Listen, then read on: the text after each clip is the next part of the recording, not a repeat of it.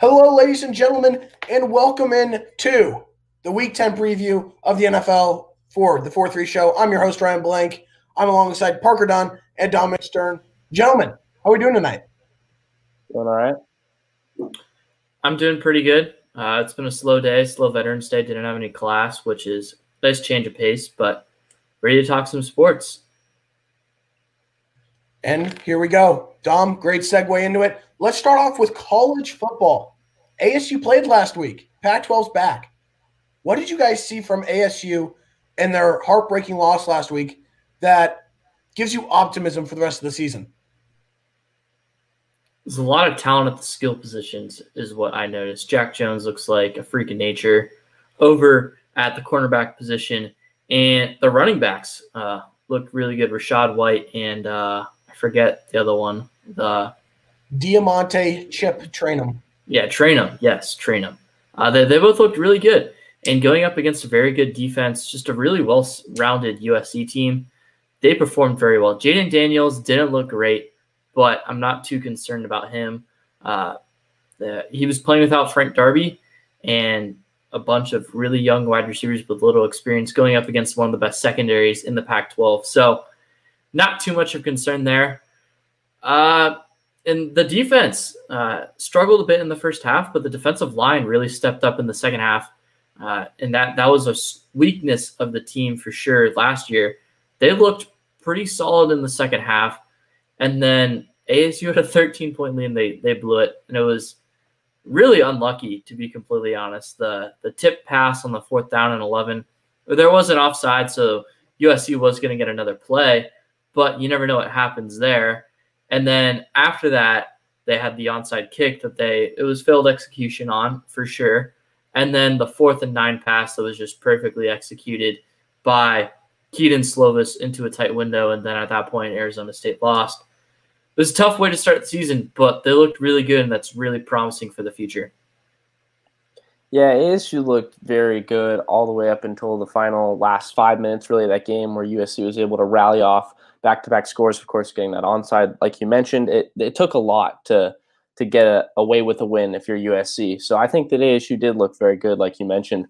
And something that stood out to tell was those running backs. Trainum especially, he looks like a workhorse. It looks like he's going to be able to carry a huge load for ASU in the run game, which is going to be big because you lose a guy like Brandon Ayuk as far as big targets that can be relied upon by Jaden Daniels. So getting that run game going, picking that up is going to be huge because that's going to open up the passing game.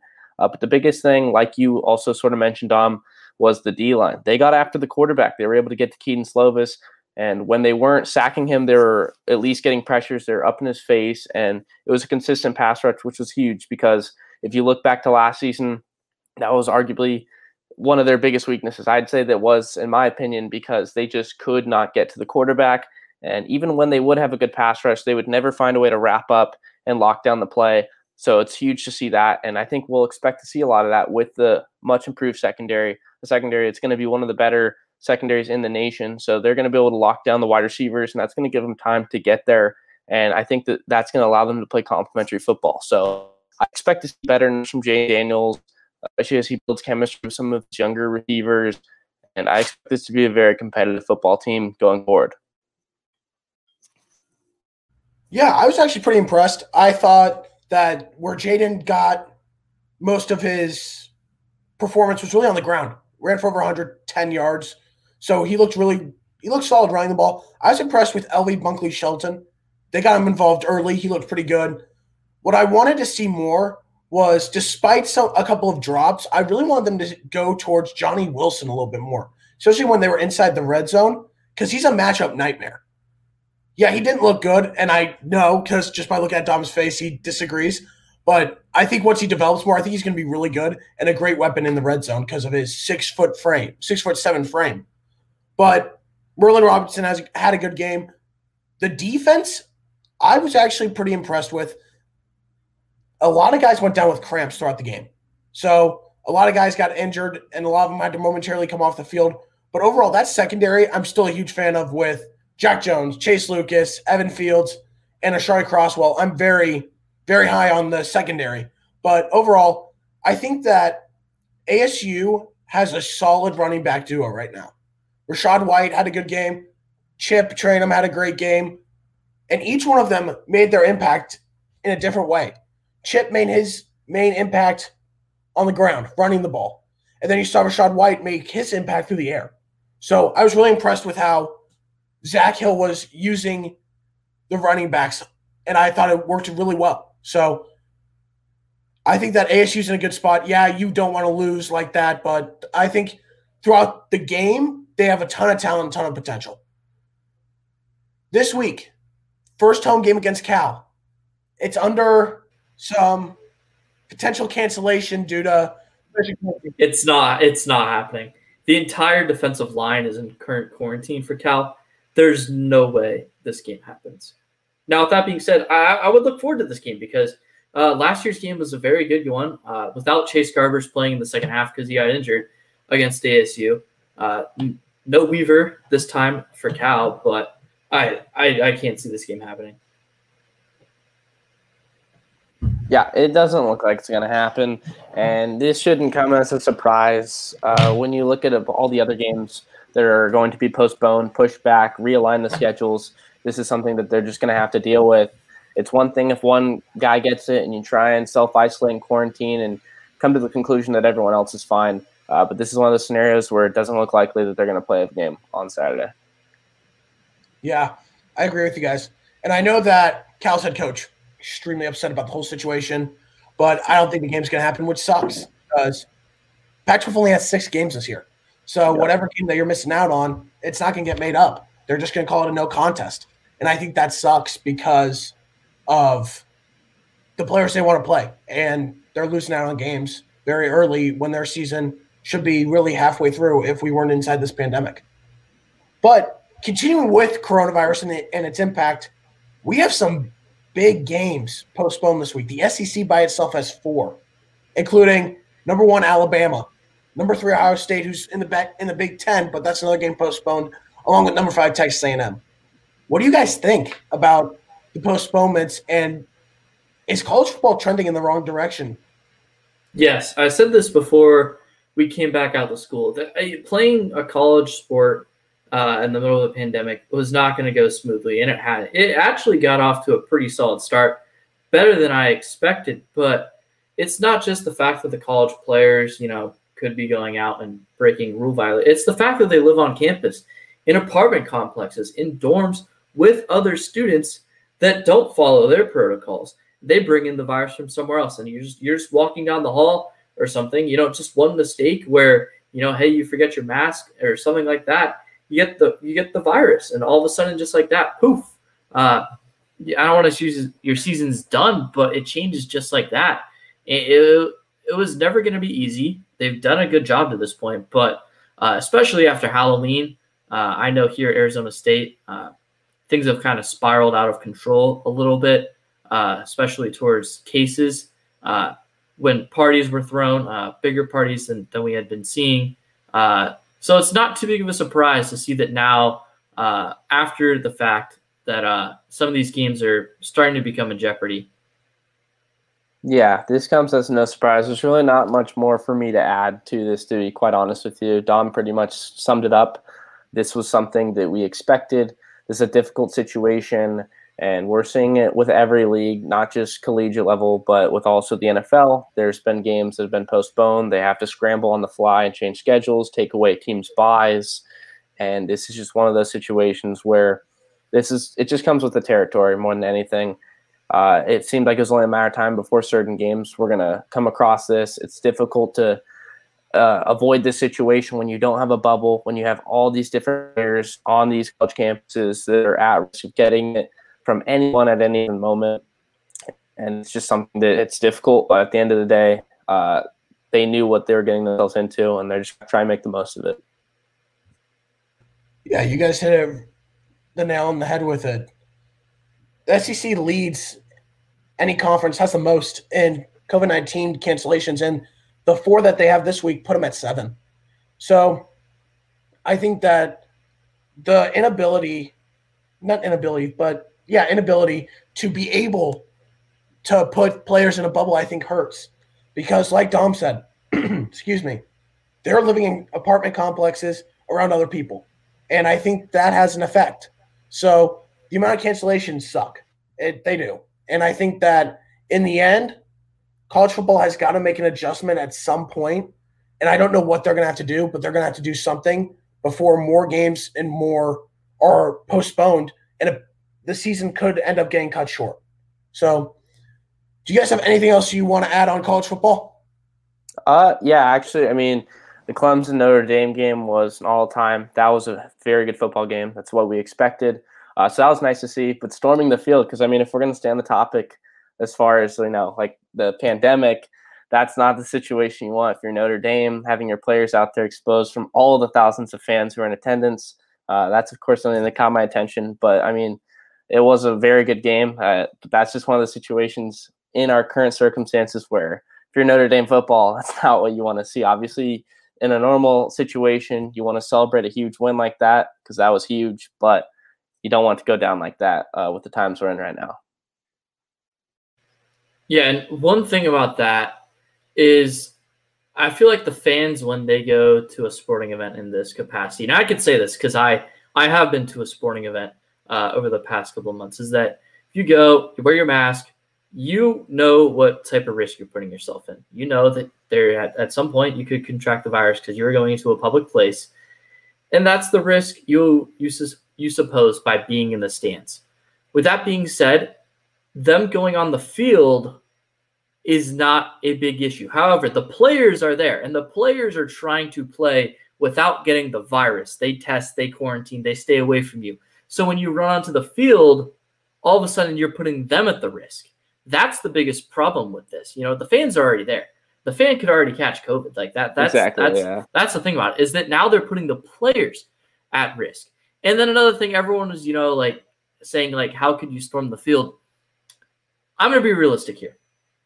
If I was a Notre Dame student and my team just knocked off the #1 team in the nation, what am I going to do? I'd want to storm that field. I'm storming the field. So, obviously they're in the wrong. I'm not saying they're in the right. I'm not trying to justify what they did. I'm just saying that if the campus allowed me in and my team won the #1 game and they didn't say anything about it prior and no security tried to stop me, guess what I'm doing? I'm on that field. That's just the reality of it. That's the reality of college sports. And that's the risk you oppose and you bring upon yourself when you allow fans to come into your games to try and make money. So yeah. There's multiple aspects to it. The biggest issue was the fact that the players were on the field and then the fans stormed the field. If they said, hold off for 2 minutes, we're going to get these players, coach's handshake, and then they're going to go to their locker rooms, and then you can come celebrate on the field if you want, that's fine, because they didn't force you to go onto the field. Everyone made that choice. So there's multiple aspects to this. It's a situation that could have been avoided if no fans were allowed at the game. But Notre Dame wanted fans at their game, so they knew that if they won, fans could have stormed the field, and that's what happened. Yep, throwback to ASU v. Oregon. If you know, you know. Hey, that was insane. That was a terrific game. But now looking at the whole situation with Notre Dame, I think people have to be smarter than that. But at the same time, it goes on both sides. College football, the NCAA can take fault, but so do the fans. The fans have got to know better because you would get a couple positive cases on that football team, their next game is canceled at least. So you got to think ahead. You have to make sure that you're not putting your favorite team or your school's team in jeopardy by storming that field. So I think that's where fans have got to be very much accountable for. But same with the NCAA. They're allowing fans, they're allowing schools to decide if they want to have fans. And there's negative effects to that. There is. And when you don't have the proper precautions ready for something like that to potentially stop fans from going onto the field or protecting the players, you got to take account for that as well. So it's really a double-edged sword that both sides have to take some accountability for. But let's move on and let's go into the NBA. Today we had some big news. The Oklahoma City Thunder have found their next head coach and they have hired Mike Daigneault, who is a 35-year-old who will be replacing Billy Donovan, who was fired at the end of the season and is now the head coach of the Chicago Bulls. What do you guys know about him? And what do you guys think about the hire? I'll let Parker go first because I assume he knows more than I do. It's a hire where I think that this can be a more common trend in the NBA that we're seeing recently. I think the teams are seeing the success in these G League coaches who've had success within certain organizations. In this case, he was the G League coach with the OKC Blues. So they're familiar with him. He's worked his way up through the system with that organization. So seeing them hire him doesn't surprise me. He had been there for 5 years where he had above 500 winning percentage. He was a successful head coach for that team. And I think it's kind of filling the criteria of Nurse. You know, you see what he did in Toronto. Nick Nurse has done great things. He was a great G League coach, and they saw the promise in a guy like that. And sure enough, this is another situation where you're replacing a very good head coach in Billy Donovan, what he was able to do for OKC, with a guy that you're familiar with, and you know what kind of staff that he's going to want around him. You know how he's going to get along with other personalities, both on the team and in his coaching staff. So I like the move. Other than that, there's not too much as far as like head coaching experience at the NBA level. So that's always a toss-up. You don't know what you're going to get in that aspect.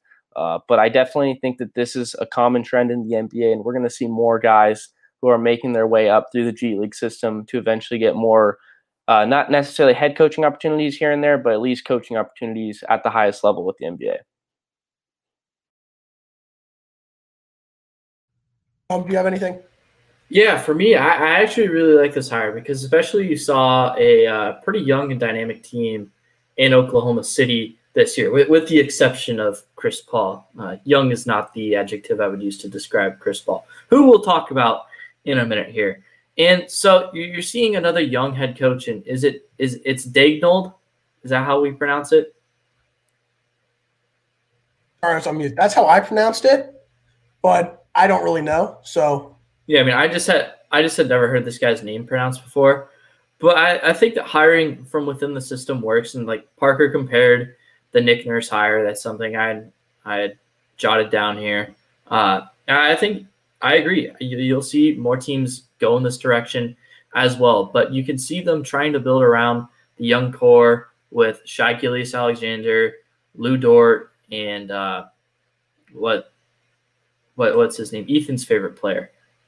Dennis Schroeder. I can't believe I left him off. Really good scorer. Underrated player. So I like this hire. I think this has a ton of potential for OKC. We'll see where it goes from there. Yeah, I really like this hire. I think a big strength for him will be the youth that he brings. Because on the roster last year, the Thunder had two guys above the age of 30, Danilo Gallinari and Chris Paul. Gallinari's a free agent, and we'll get to Chris Paul and his situation in a minute. So there's a ton of youth on that team where I think Daigneault can really work with and establish a solid team. But you saw some young guys build a case for them to be big pieces of this team. Shai Gilgeous-Alexander averaged 19 points per game, roughly 6 rebounds, and just over 3 assists.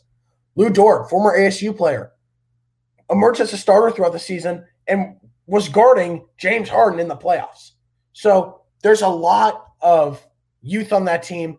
And I think that if the Thunder were to keep on to Chris Paul, I think he would be a great guy to have to translate chemistry and be that veteran for the team. But overall, I think this is a good hire. You saw him have success in his 5 years with the Oklahoma City G League team. He had a .572 winning percentage, winning 3 division titles, and making the playoffs 4 times.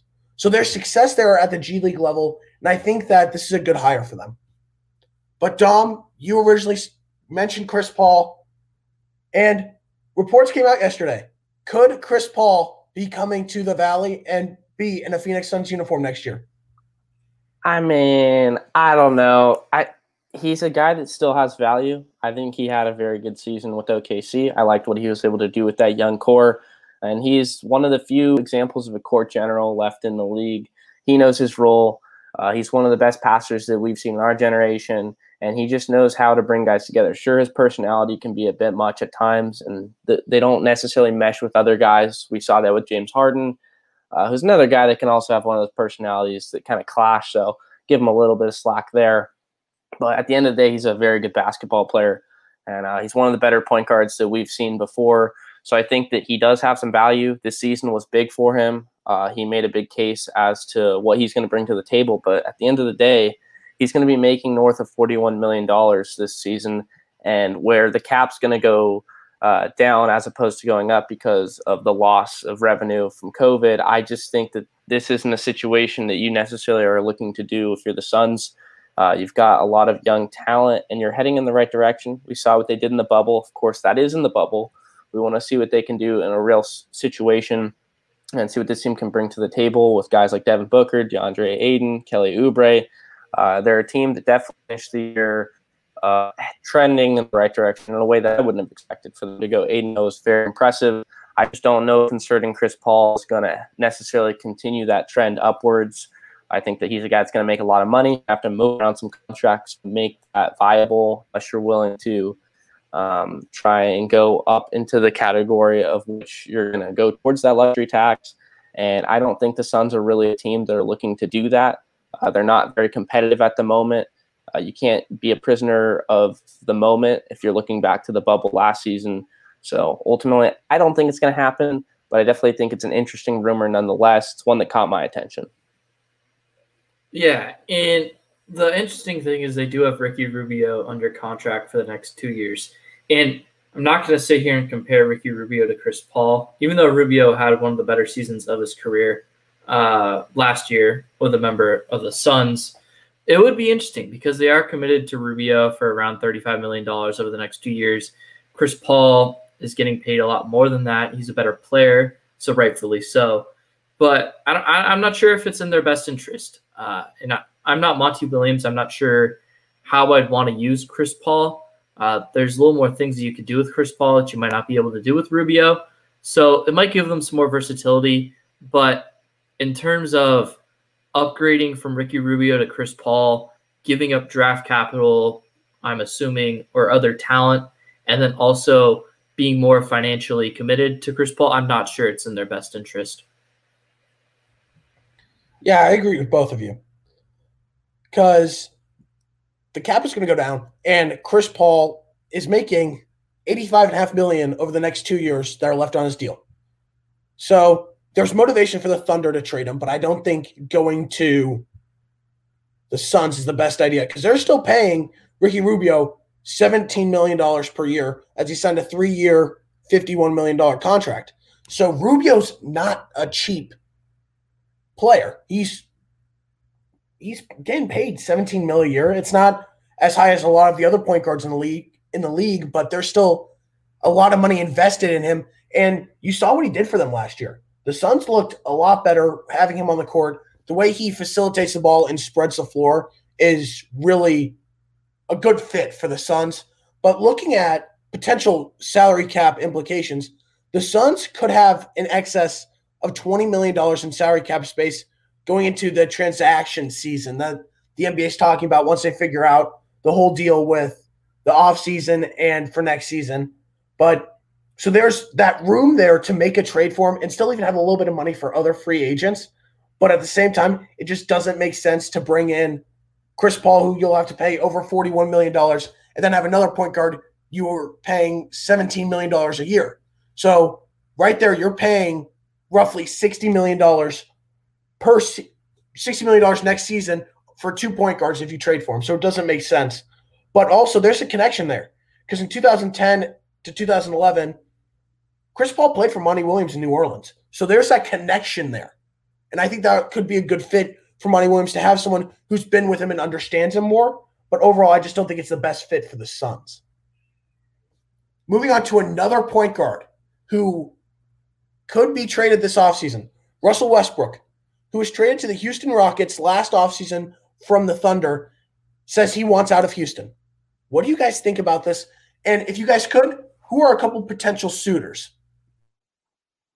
As far as Russell Westbrook, for him, supposedly the rumors are indicating that he's not had the accountability in Houston. And I mean, if I'm him, obviously I can't even remotely get similar to the mindset of being in that locker room around those guys, around the organization to get an idea for how he's feeling. But just from what I've been able to see as a fan perspective, you see a team consistently very good and consistently a big threat in the West, but not finding a way to get to the promised land and compete for a championship in the NBA Finals. So as a guy that has been there, I'm sure that he is looking to try and get back. And this is a team where he didn't feel like he was capable of doing that with. There's, of course, some change with D'Antoni. There's just a team that's not built the right way. I think that they've just completely thrown everything to the side and really forced small ball in a way that the game's not intended to be played. And I think if you're Russell Westbrook, it's understandable to want to get out and try and find a new spot, try to start over. As for locations, I mean, there are teams that are interested in point guards. There's teams that are going to be interested in Russell Westbrook's talents because although his efficiency is very low, although he's not going to shoot at a higher rate, especially in today's game where you have to be able to have a three-point shot to be as successful as you possibly can be and to maximize your potential in this game. He's a guy that brings a lot of value. He's a walking triple-double. The guy puts up numbers, stat probably a little bit here and there. But he's a guy that's going to be able to give you numbers on a consistent nightly basis. So I think that there's teams that are interested. As for teams that kind of pop into my mind, it's hard to really have an idea for that because, again, so much goes into this with his contract. You have to factor that in. You have to factor in the assets the teams have in order to acquire him. So it's hard for me to really give you a destination, a choice, because although I can think of teams at the top of my head that are point guard needy, or at least in need of a dominant ball handler like himself, it's hard because you have to factor in so much. So I can't really give you a team, but it does not surprise me that he wants out. I think that it's becoming a common thing that James Harden and the Houston Rockets are not exactly the easiest of places to play at, even though they are consistently playing at a relatively high level. Yeah, I agree with what Parker said. And I'm also not entirely sure where he could end up going. But Russell Westbrook, love him or hate him, the dude scores. He gets assists. He gets rebounds. Is it in the most traditional way? Absolutely not. But I think that's part of what makes him special, what makes him one of the more entertaining players in the NBA. I saw someone say that the only reason someone should acquire him is if they want to fill seats. And I agree with that to a point, but at the same time, you also want that ball handler. He's also going to turn the ball over several times throughout the year. Like I said, I'm not entirely sure what team he could end up going to, but wherever he goes, he's going to make some sort of an impact.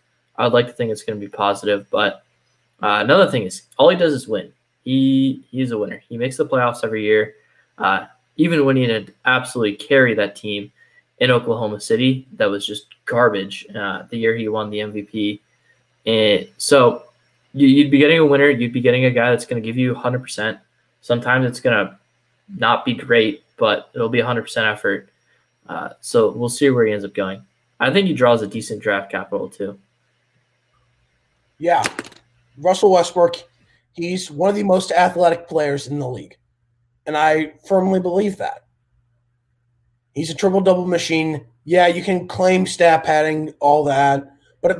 But he's still a terrific player. He has the ability to make an impact in every level of the game besides shooting. He's not the best shooter, but he's terrific driving to the basket. He's a terrific facilitator, and he's aggressive. And I think that's what a lot of teams should want in a point guard. And I think that the experiment with him in Houston, it didn't go too well. He was hurt a lot of the season. So I think that it's in their best interest to trade him. I know that, Dom, you said some team trades for him to fill seats.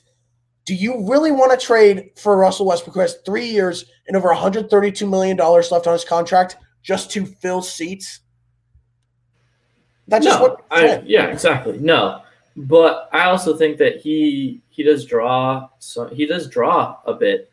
I'm not sure like drawing free agency to him, but I mean, if you're a team, I'm trying to think, a team that doesn't really have a good point guard. I mean, who's San Antonio? San Antonio would never do that. Never mind. I mean, there's got to be some team that needs a point guard out there. I have a few teams, and I think the first one you got to look at is the Knicks. The Knicks have been chasing for a star for years. You heard everything about last offseason. They're getting Kyrie, KD, and Zion. Got 0 of them. This could be their chance to make a trade and get Russell Westbrook. But at the same time, they have RJ Barrett, who they used the 3rd overall pick on. He can play the 2. He played the 2 at Duke. Yeah, that is true. So I don't think there's an issue there. Another team that I could really see looking at them is the Heat. Yeah, they've got Kendrick Nunn in a young core, but if they want to load up and go for that title, they add a guy like Russell Westbrook.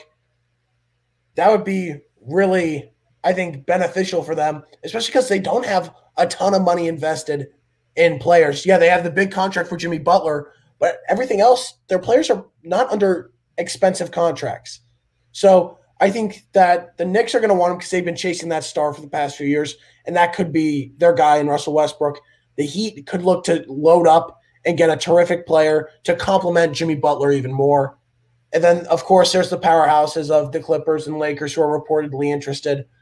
I don't think they'll be able to do it with cap restrictions, but they're in there as well. So those are my guys there. So do you guys have anything else you want to talk about for the NBA or any other comments about anything we've talked about? Nope. NBA draft's getting close, but we'll mention that before that occurs. So we'll save that for next week. Yep. Next week we will do a whole NBA draft segment preparing for next week's draft. So let's turn into the NFL. Week 9. We had some very good games and one very shocking game.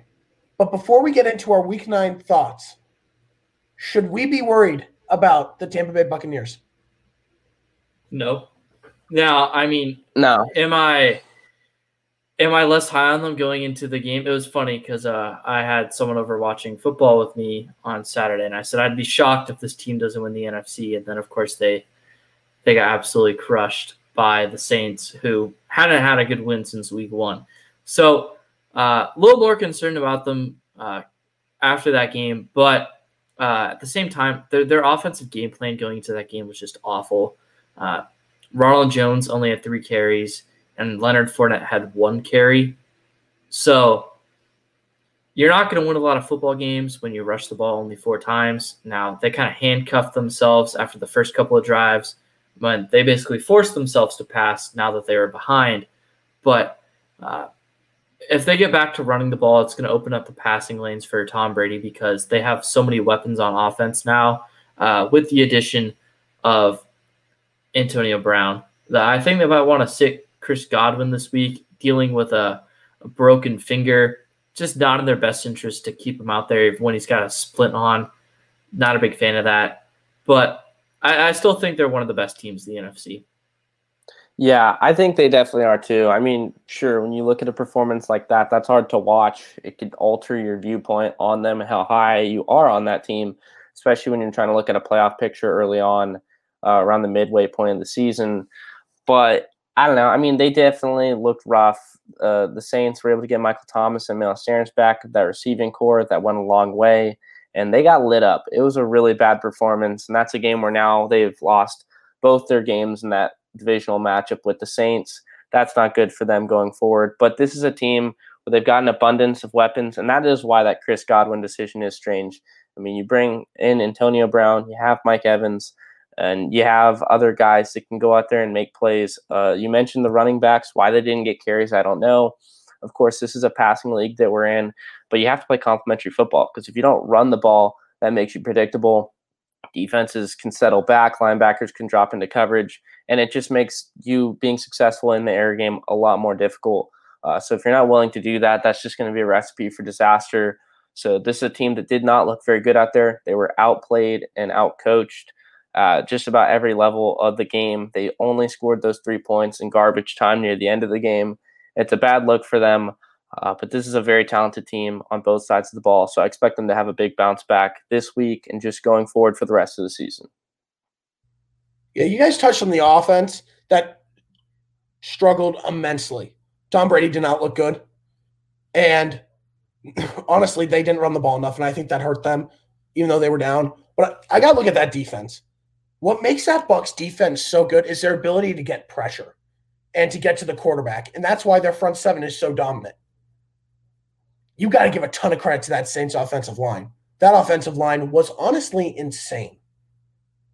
They did not let them get to him, and it led to them being exposed in the back half of the defense. Devin White got burned, and he got exposed by Jared Cook multiple times. The secondary did not look good. So I think you might have a way to figure out this Bucs defense if you can stop them from getting pressure. Because going into the season, you guys know how critical I was of their secondary, knowing they don't have anybody who's played more than 2 years in the league starting. So I think that you're now seeing that come into play because they got exposed. But I think the other thing for the offense was whenever Tom Brady was feeling pressure, he just looked extremely uncomfortable.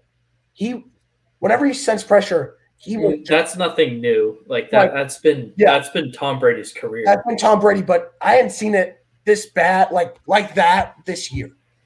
And right, it's something that you got to worry about. Is that offensive line? Is it strong enough to hold for Tom Brady, who's a terrific pocket passer?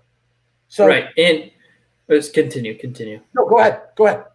And part of the reason the offensive line didn't look as good this week was because this was their first game without Ollie Marpet, who's been their best offensive lineman on the year. And they were, I believe, the only offensive line going into the week that had started every single player, every single game, all 5 offensive linemen in the same position.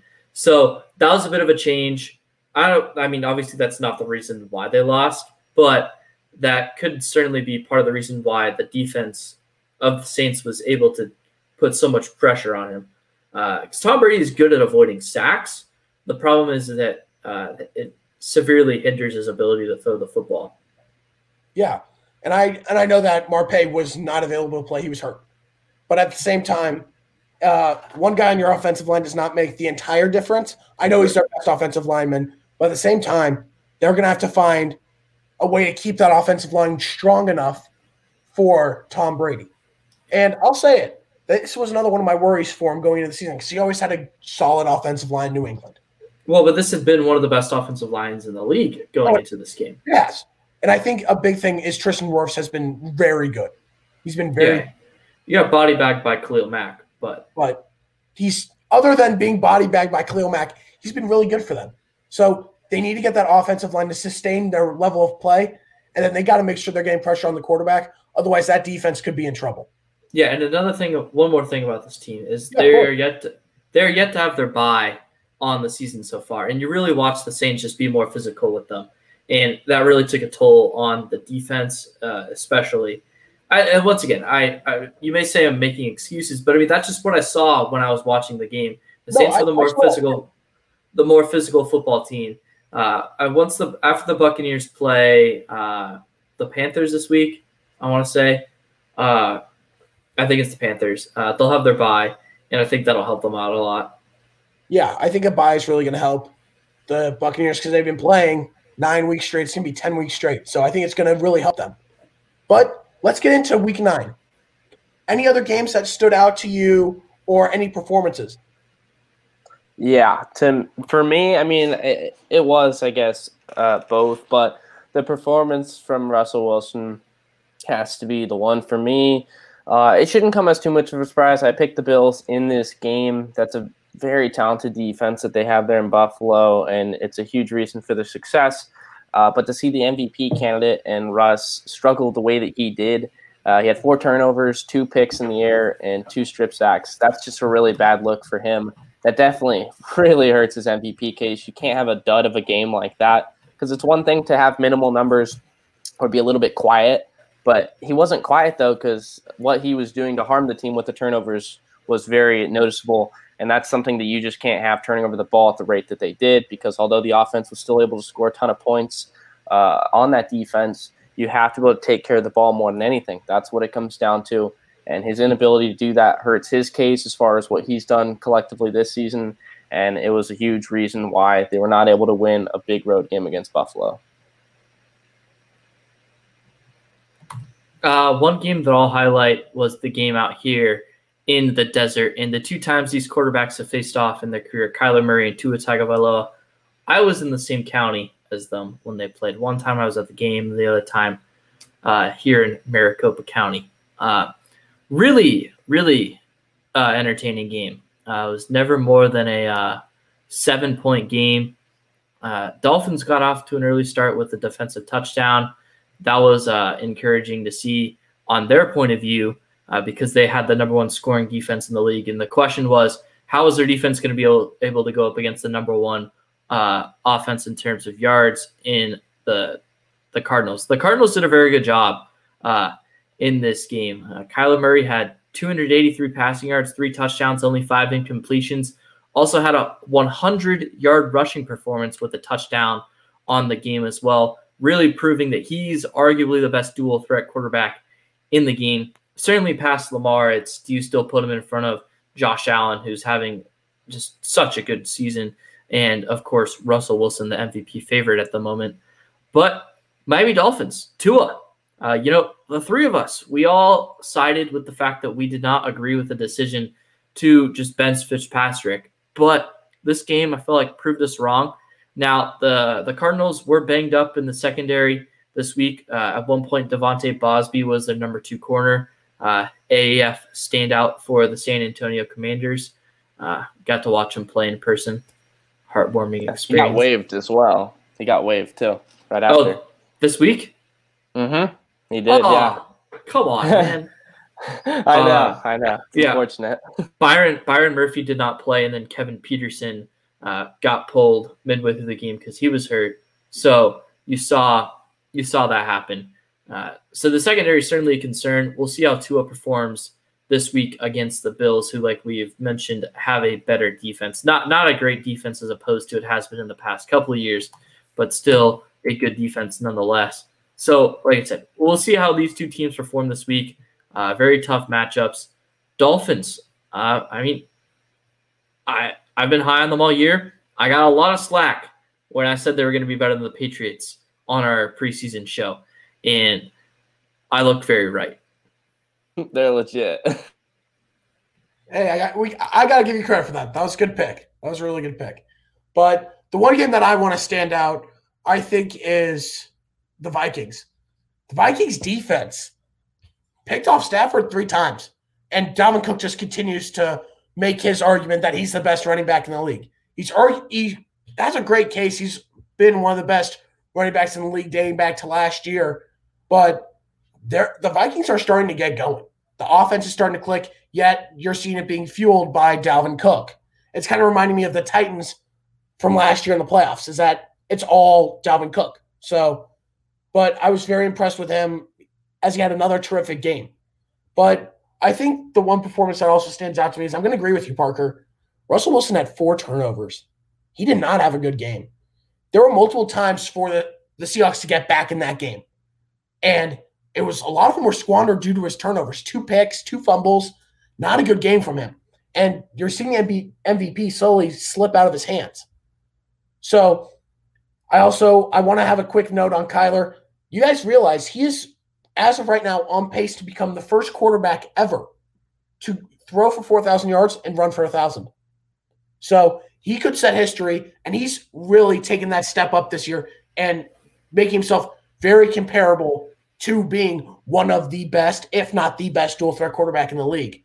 So he's really tearing it up this year. MVP, baby. Let's go.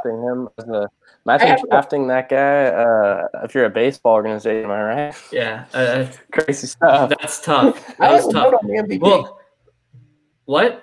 I have a note on the MVP. Yeah, what? Mahomes. It's Mahomes. He's right there. Yeah, absolutely. Yeah, I think touchdowns, 1 pick. I think there's 5 really strong candidates this year. Do you mind naming them? Him, Kyler, Mahomes, Wilson, and Rodgers. Okay, who's him in that sense? You said him. Mahomes. You said Mahomes twice. Mahomes, Kyler, Josh Allen, Aaron Rodgers. There it is. Okay, sorry. I agree with those picks. I do. And I mean, we're going to see the last 7 weeks who's going to take that step forward. I think Tom Brady's really fallen out of that race with his recent performances. But like I said, coming off their bye, it's going to be really interesting to see how the Buccaneers perform. And then one more point on the Lions-Vikings game was that Matthew Stafford did not practice all week. He got the unfortunate Pointevis getting COVID. Parker and I both picked the Lions. We made an agreement within our group chat that if he did not play, we would pick the Vikings, but he ended up playing. It is the difference in our pick'em standings right now at this point, but that's fine. You know, that's part of doing your show on Monday. Yeah. He ended up playing, so I took the L there. There's multiple times this season that I've taken L's on COVID games. Oh, well. Yeah, but no, I think the MVP race is just heating up. There's those 5 candidates. I agree with you on all those, Dom. But real quick, we're not going to go deep into it. I just want to mention it, that the NFL came out with a plan to have 8 playoff teams in case games were having to be scrapped due to COVID-19. Just in a quick sense, do you guys like it or dislike it? I think it's smart. Like, that way you don't have to worry about it. Because it's only going to happen if a playoff contending team has to cancel a game coming down the stretch of the season. Let's make that very clear. So I think it makes sense. It's obviously an unfortunate thing that they have to do, but it seems necessary. Yeah, I mean, it's not ideal, of course. It's not the way it's typically constructed as far as a playoff picture goes. But this is a year where you have to be able to improvise and adjust on the fly. And if that's what they feel is necessary to allow these games to be played and to crown a eventual Super Bowl champion, then that's just something that they're going to have to explore doing. So the fact that they're doing that now is definitely good. It's better to have that prepped out and have plan B, C, all the way to Z. So, you know, have any sort of backup plan that you need just in Yeah, I think it's a great plan, great backup plan, and I think you guys hit it right on the head. But real quick, Dom, you're not going to be in this segment because the Rams had their bye. But Parker, go ahead and start us off. Team performance. Go ahead. Not too many positives. This was a situation where going into the pick'ems, I knew that I was gonna either be watching one team, and that was the fourth quarter team versus the Chargers, or I was gonna get the team for the first 3 quarters. And the first 3 quarters, sure enough, were the exact same thing against the Atlanta Falcons, and they struggled. Drew Lock was not able to get anything going. The offense was very stagnant, and this was a team that was not getting the ball down the field, and it was a bummer. I mean, I more than anything, I definitely regret making that pick based on the fact that there were so many different situations, because I knew Shelby Harris would potentially not be able to play because of COVID. Of course, he actually tested positive, I believe, today, so he's going to miss this week as well. There's a lot of weird situations going on with his testing over the week going into that game, so that hurts. Then you go into the secondary. Bryce Callahan did not play. A.J. Boye was also out after sustaining an injury from Kareem Jackson, his own teammate. Just like Slay the Boom, unfortunately, that boom ended up backfiring as he hit him on a play the week previously. So the secondary was so depleted that even though Calvin Ridley wasn't going to play for the Falcons, it was just a very bad matchup for that secondary of Denver. And sure enough, they were not able to get the job done. They scored some garbage time points, which was, something to see. Showed that there was life. They had a chance to go for an onside and see where it got them. But that's not how you're going to win games. You can't rely on that. This is a team that had a lot of injuries at the end of the day, but not a good performance either way, no matter how you look at it. Yeah, for the Chiefs, barely squeaked out a win. I was very disappointed in the defensive outlook. I think that they did not look too good. Tucker Charlton is potentially done for the year after suffering a fracture in his ankle, which isn't good because he's actually gotten some valuable snaps this year as one of the guys on the defensive end for depth. But I think another thing that I have to look at is the linebacker play. I'm still very critical of Ben Neiman. I don't like seeing him out on the field. I don't think he's good. I think he's had a lot of struggles throughout this year. But honestly, the defense, they have to be able to stop the run. It's continuing to be an issue. You saw Christian McCaffrey have multiple 9, 10, 8-yard rushes, and that's just not what you're supposed to have. So they got to improve in that aspect. But overall, I'm happy they got the win. 8-1 going into the bye. That's awesome. I think this is the perfect time for the bye for the Chiefs. They need it, and I think it's going to be good as they are now going to start going to Tampa Bay and New Orleans. So I think that's going to be really good. Very good for them to have the bye this week. But I do have to note it. Patrick Mahomes set another NFL record. Quickest quarterback to 100 career passing touchdowns, as he did it in 40 games, beating out Dan Marino, who did it in 44. So I just want to note that as well. But overall, great performance. Got to give a shout out to Travis Kelce. 10 receptions, 159 yards, was a beast. 8 of those catches were for first downs. So that was awesome to see him. And then Tyreek Hill has 10 touchdowns in 9 games. So awesome to see. The offense is rolling. Defense has to make those adjustments. But I'm very happy with where the Chiefs are at through 9 weeks. No complaints as of right now. And they're looking like the best team in the NFL. So that's really how I'm feeling right now. Very happy. But one worry is that Mecole Hardman was put on the COVID list today, and I did not see anything, whether it's due to exposure or a positive test. I'm hoping it's exposure because he could come back sooner, 1, and 2, he wouldn't have been around like all the other guys like Mahomes, Tyreek Hill, Travis Kelce, and the running back. So I'm hopeful for that. But overall, happy with the Chiefs. So let's get into it. The Pick'ems update. In last place, we're reversing it this week because I want to. Last place is Pat, 77, 56, and 1. And he has 9 games behind Parker, 86, 48, and 1. In second place is Dom at 88, 45, and 1. And hold on, who's in first place, Dom? It's you. You've been on fire the past 44 and 1, and I am in first place. I was 3 games back of third place a few weeks ago, and now I'm in first. I have hit my stride, ladies and gentlemen, and I am stopping here. Yeah, Ryan and I have been different on 7 games the past 2 weeks. He's hit 6 of them, gaining 5 games on my 4-game lead. That's been the difference. So, you got to credit him. He's hit those important games where we've been on separate teams. We'll see if that continues, though, because that's a really unsustainable streak. No, here's the thing. I said it last week. Last week was a risky week for me. I was alone on the Saints and the Giants, and both of those paid off. And the Giants the Lions. And the football team was storming back, and then Alex Smith threw 2 awful interceptions. I really thought I was going to steal that one. It didn't happen. It was tough. You were spot on with the Saints pick. Can't say anything else about that. Then, like I said, the Stafford game, I was on separately on that one. Yeah. And I forget the other one. It was where I lost a game on you was the Denver-Atlanta game. Oh, right. Yeah. No, that was easy. And watching the Patriots-Jets game, I was frustrated because it looked like the Jets had a chance to win that game. And I'm like, if they would have won, I would have been like, are you kidding me? Well, you weren't the only one that was tempted to take the Jets. I was very tempted. Both of us. Yeah, exactly. So we both took the safe pick, taking the 7.5-point favorites. So let's get into this week. Okay, let's do it. Tomorrow night starts off with a very good divisional game. Indianapolis Colts travel to Tennessee to take on the Titans. Who do we have? I'll take Tennessee. Should be this classic AFC South Thursday night football game.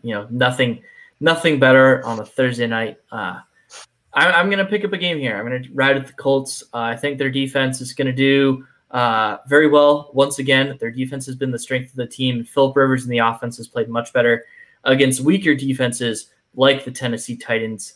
I will take the Colts in this game.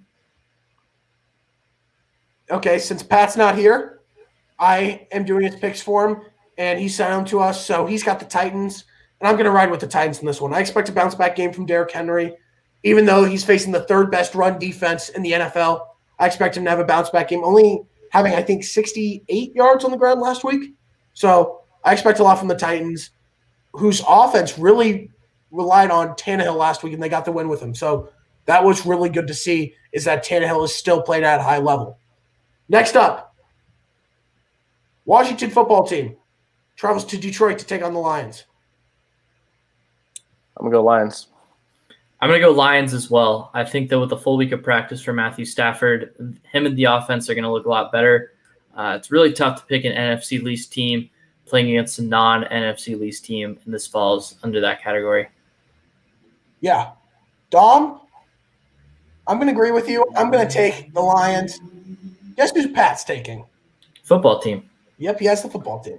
He's got to find a way to pick up games. Alex Smith looked really good, like I said, until he threw those 2 awful interceptions. Yeah, so we'll see. So, and he's making the start this week, so we'll see what he does. Next up, the Texans travel to Cleveland to take on the Browns.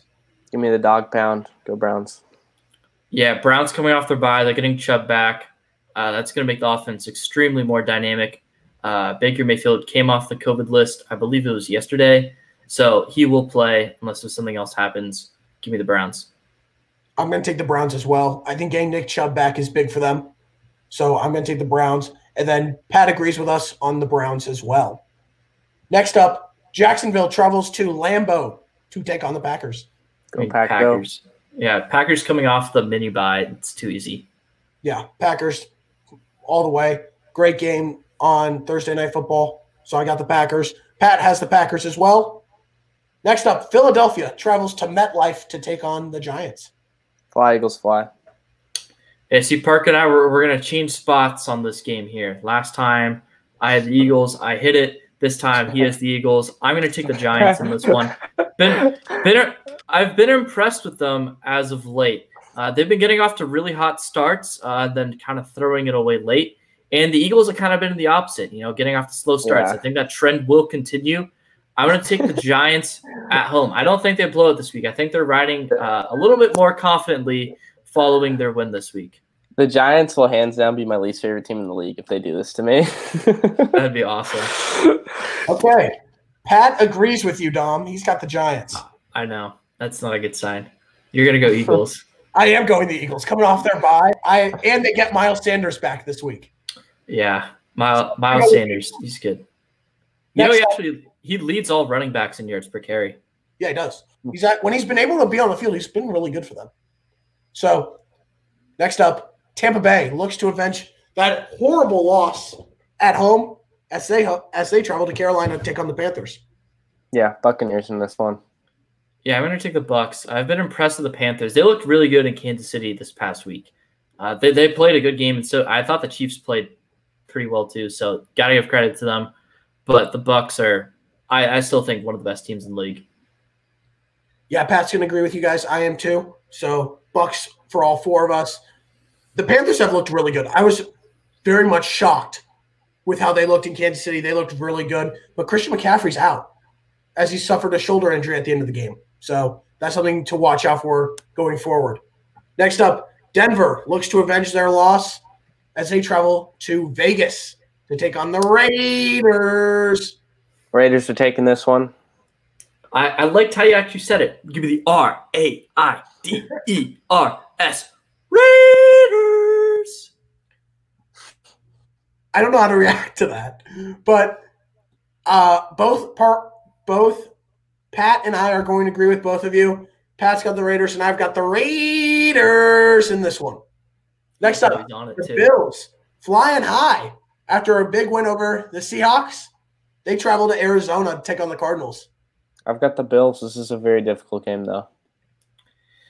Yeah, speaking of flying high, I'm going to fly high with the Birds. I'm going to take Kyler Murray and the Cardinals. I think they'll perform well at home. I think that they're going to be very angry with their loss this past week. The defense needs to get healthy.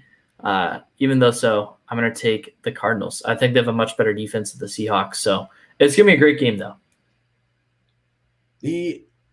This is going to be a very good game. So I think that this could be one of the best games of the week, and it's a tough game. But I'm going to go with the Bills in this one. So Parker and I have the Bills. Pat is going to agree with you again, Dom. You both. Yeah, I know. I probably would on this one. So we are split. I'm not doing a good job of fading Pat this week. Yeah. Has me a bit concerned. But, I mean, they're 5-3, so. Yeah. This is going to be a very good game. So, next up, Chargers travel to Miami. Give me the Dolphins. Oh, Fins up, baby. Let's go. Please murder them. I'm sick and tired of seeing all the chart. The Chargers fans are complaining too much on Twitter about how they're just getting bad luck. Just murder them once.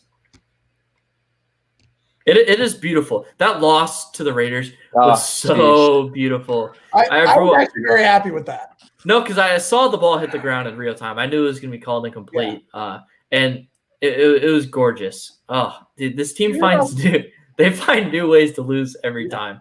Did you guys hear about the corner though that made those two plays at the end? Those last two plays. Story where one of his college teammates died. I did, yeah. He had the opportunity to play those last two pivotal snaps and made those two plays for the Raiders to clinch that game. Yeah, that's a cool story. I did not. That's neat. Yeah, that was awesome. When I read that, that was awesome to read. But I'm going to take the Dolphins as well. And Pat, who's been riding with the Dolphins, is going with the Chargers. He's picked the Chargers way too much, and I told him when he was living with me, he went home. I'm like, dude, you gotta stop picking this team. They find ways to lose.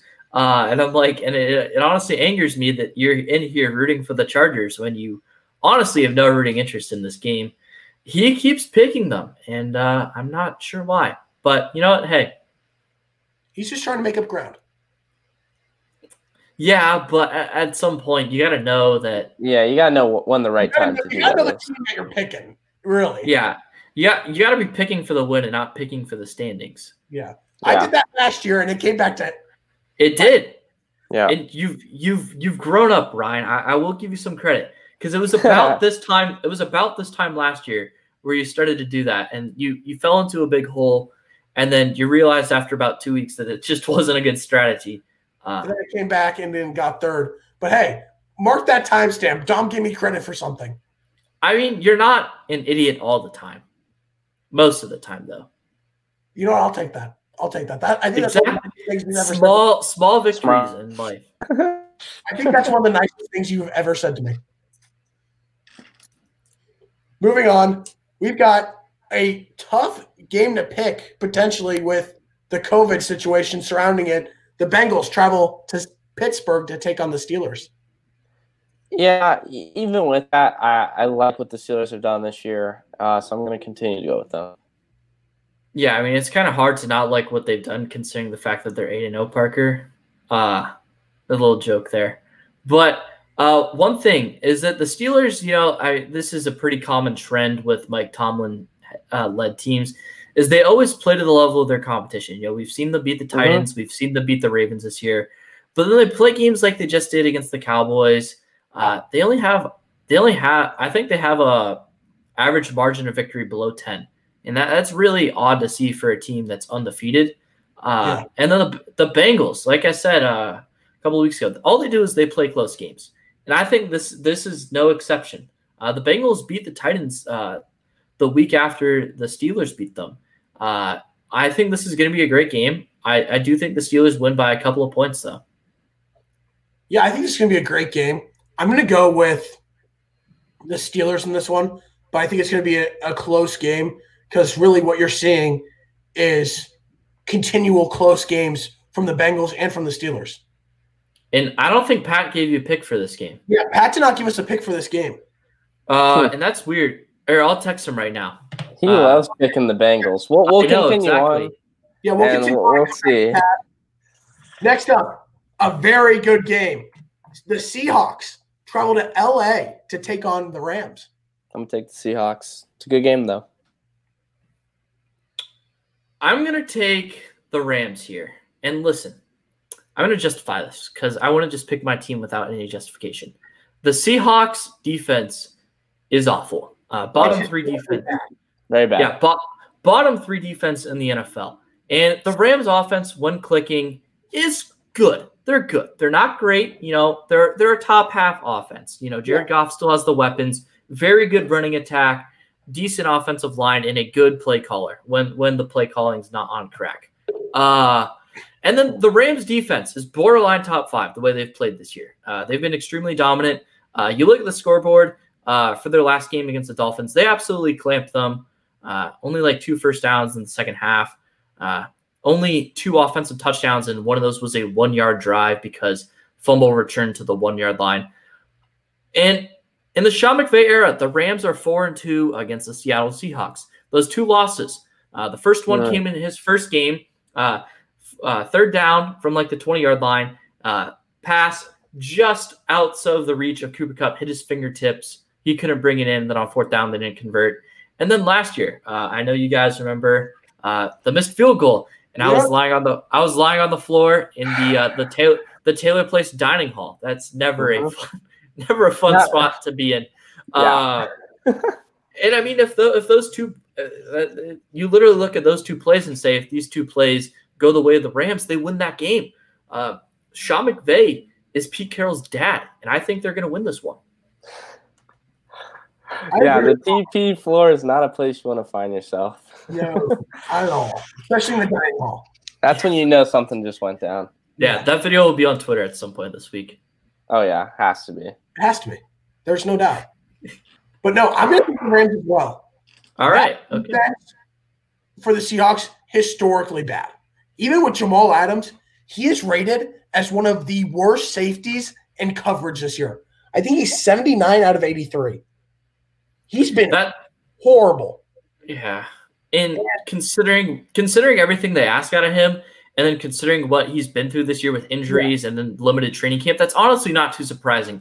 And you guys know where I stand on Jamal Williams. I think he's the best safety in the NFL. But what you mean? Did I say Jamal Williams? Yeah. Sorry about that. Shout out to the Jamal Williams, though. Show him some love. Yeah. Exactly. BYU. Jamal Adams, one of the best safeties in the league. He's not playing up to that level now. And the Seahawks gave up 2 first-round draft picks for him. So they should be very concerned right now about that. And, I can see the Rams pulling this off. And with the NFC West, it's a divisional game. It's going to be close no matter what. The Rams actually opened as favorites. So, I'm glad to know that I'm not alone on this one. Yeah, I'm taking the Rams in this one. I think they're, especially coming off their bye, they've had a week of preparation for them. So I think that helps as well. But Pat is going to go with Parker on this one and have the Seahawks. Have fun, Parker. Hey, if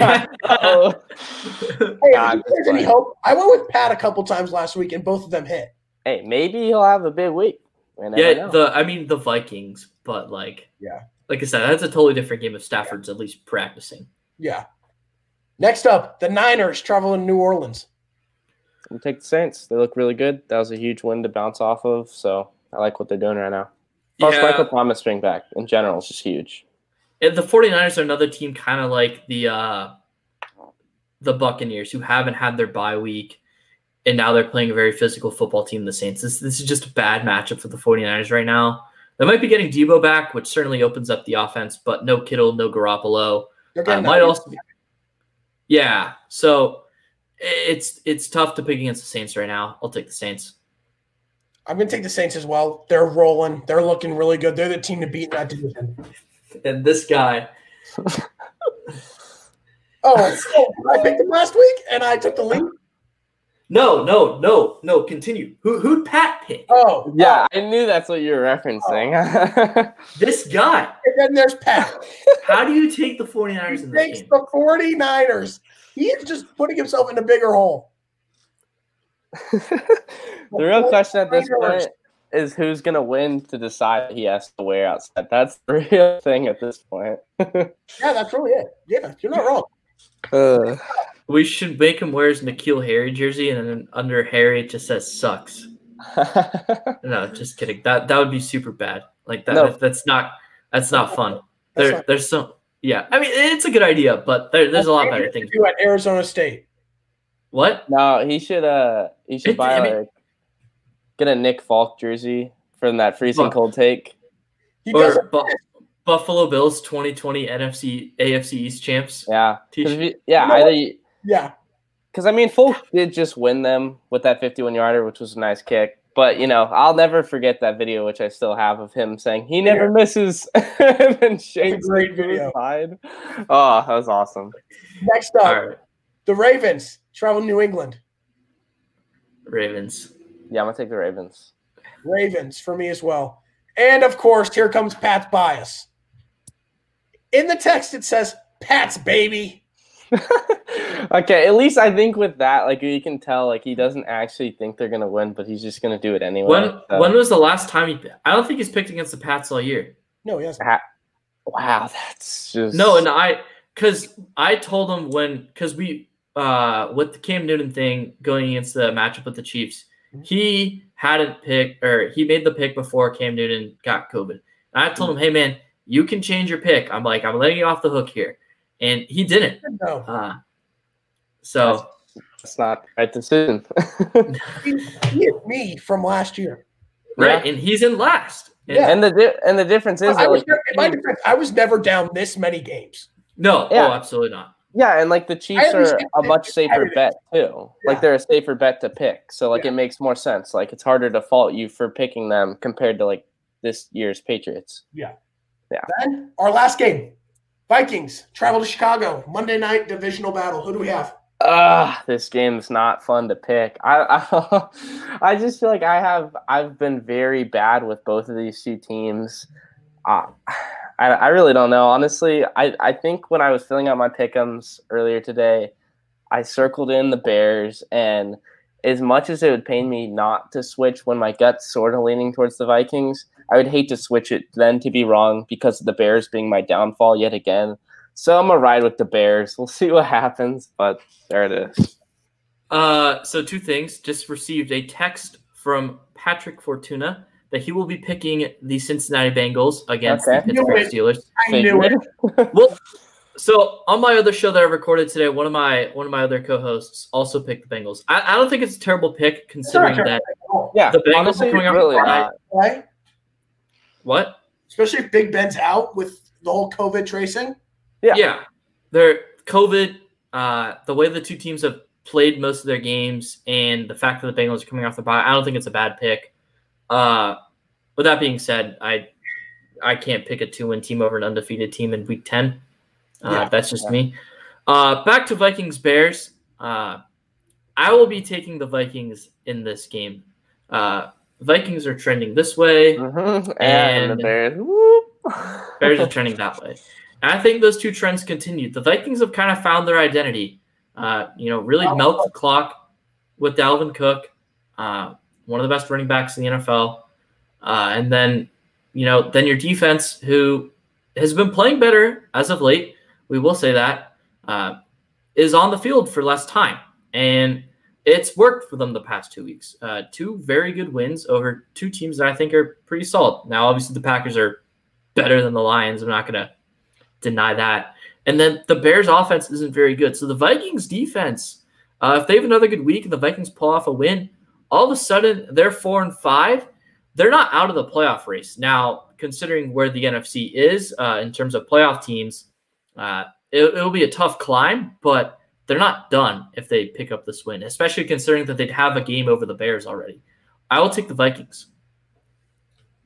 Pat is taking the Vikings as well, which makes it even tougher for me to pick this game. I've picked the Vikings last week and it paid off. And I'm not a big fan of the Bears. I think Matt Nagy is not a very good head coach. He's bad. He's very bad. I don't think Nick Foles is that good. I don't trust that offense. But I do like the Bears' defense. So this is a tough one. I'm not going to take the Vikings. I hate this game. So, Parker, you're alone on this one. Yeah, it's not a fun feeling with games like this, but we'll see what happens. Parker's got a couple of chances to gain some ground this week. He's only 2 games out of first place. He's made a bit of a climb the past 2 weeks, so it's been a little bit better. Parker's put himself in a good spot. He also has gotten some help from me. Yeah. So I just got to keep the train moving. I'm full of confidence that I'm going to maintain in first place this week. Yeah, we're different on Colts. Yeah. And then Eagles, Giants. Yep. Bills, Cardinals. Yep. And then this game. So wait, I picked the Vikings. Yeah, never mind. So I mean, there's 3 games. So potential that we're tied. Yeah. Yes. If you can get 2 of those, then we're tied. Yeah, you have a chance. If you can win all 3, then I'm in the lead. Back where I've been like the majority of the season. So I just need Tennessee to win. Once Tennessee wins tomorrow night, I'm feeling it. So that'll be a good game. Yeah. And Very good. sometimes those games are total flops, but Thursday Night Football. Watch Masters tomorrow. Masters. Who's your pick? Here's a good thing. This is the perfect week for the Chiefs to have the bye because I can relax and watch the Masters on Sunday. All I know is how about that John Rahm shot for that hole in one the practice round? Yeah, it was insane, but it wasn't insane to the point where like it was my entire Twitter timeline for the entire day. It was on it today too. Like, come on, people! This happened a day ago. Stop. Yeah, he is going to be one of the favorites going in, so they'll be definitely. Xander Schauffele. Top dot. I could see that. Yeah. Schauffele. Yeah. San Diego State made. Parker, who's your pick? I mean, I don't know. I'm kind of leaning towards Shambo. That driver that he busted out. He was able to get larger than typical regulation driver. How many inches was it? I don't remember how many, but supposedly it was a larger one. And he's been carrying the ball insane. He crushed one like 368 in practice for the day. And it seems like he's trending in the right direction right now. So let's take that man right there. See how he does. I'm going Tiger Woods. Oh. Well, that's bold. Going back to back. I think so. Earlier in the year, I picked Dustin Johnson. Okay, this time he's going to get it. I'm going to go with Dustin Johnson to win the Masters this year. All right, I could. Yeah, that's a solid pick. Better than Tiger. That's that was a complete joke. Complete joke. Yeah. Hey, nice on him winning last year, but I don't see it happening again. Oh, that was awesome. Okay, ladies and gentlemen, that'll conclude this episode of the 4-3 show. Hopefully next week we'll have the entire crew here, but enjoy the Masters and NFL football this week. We'll be back next week.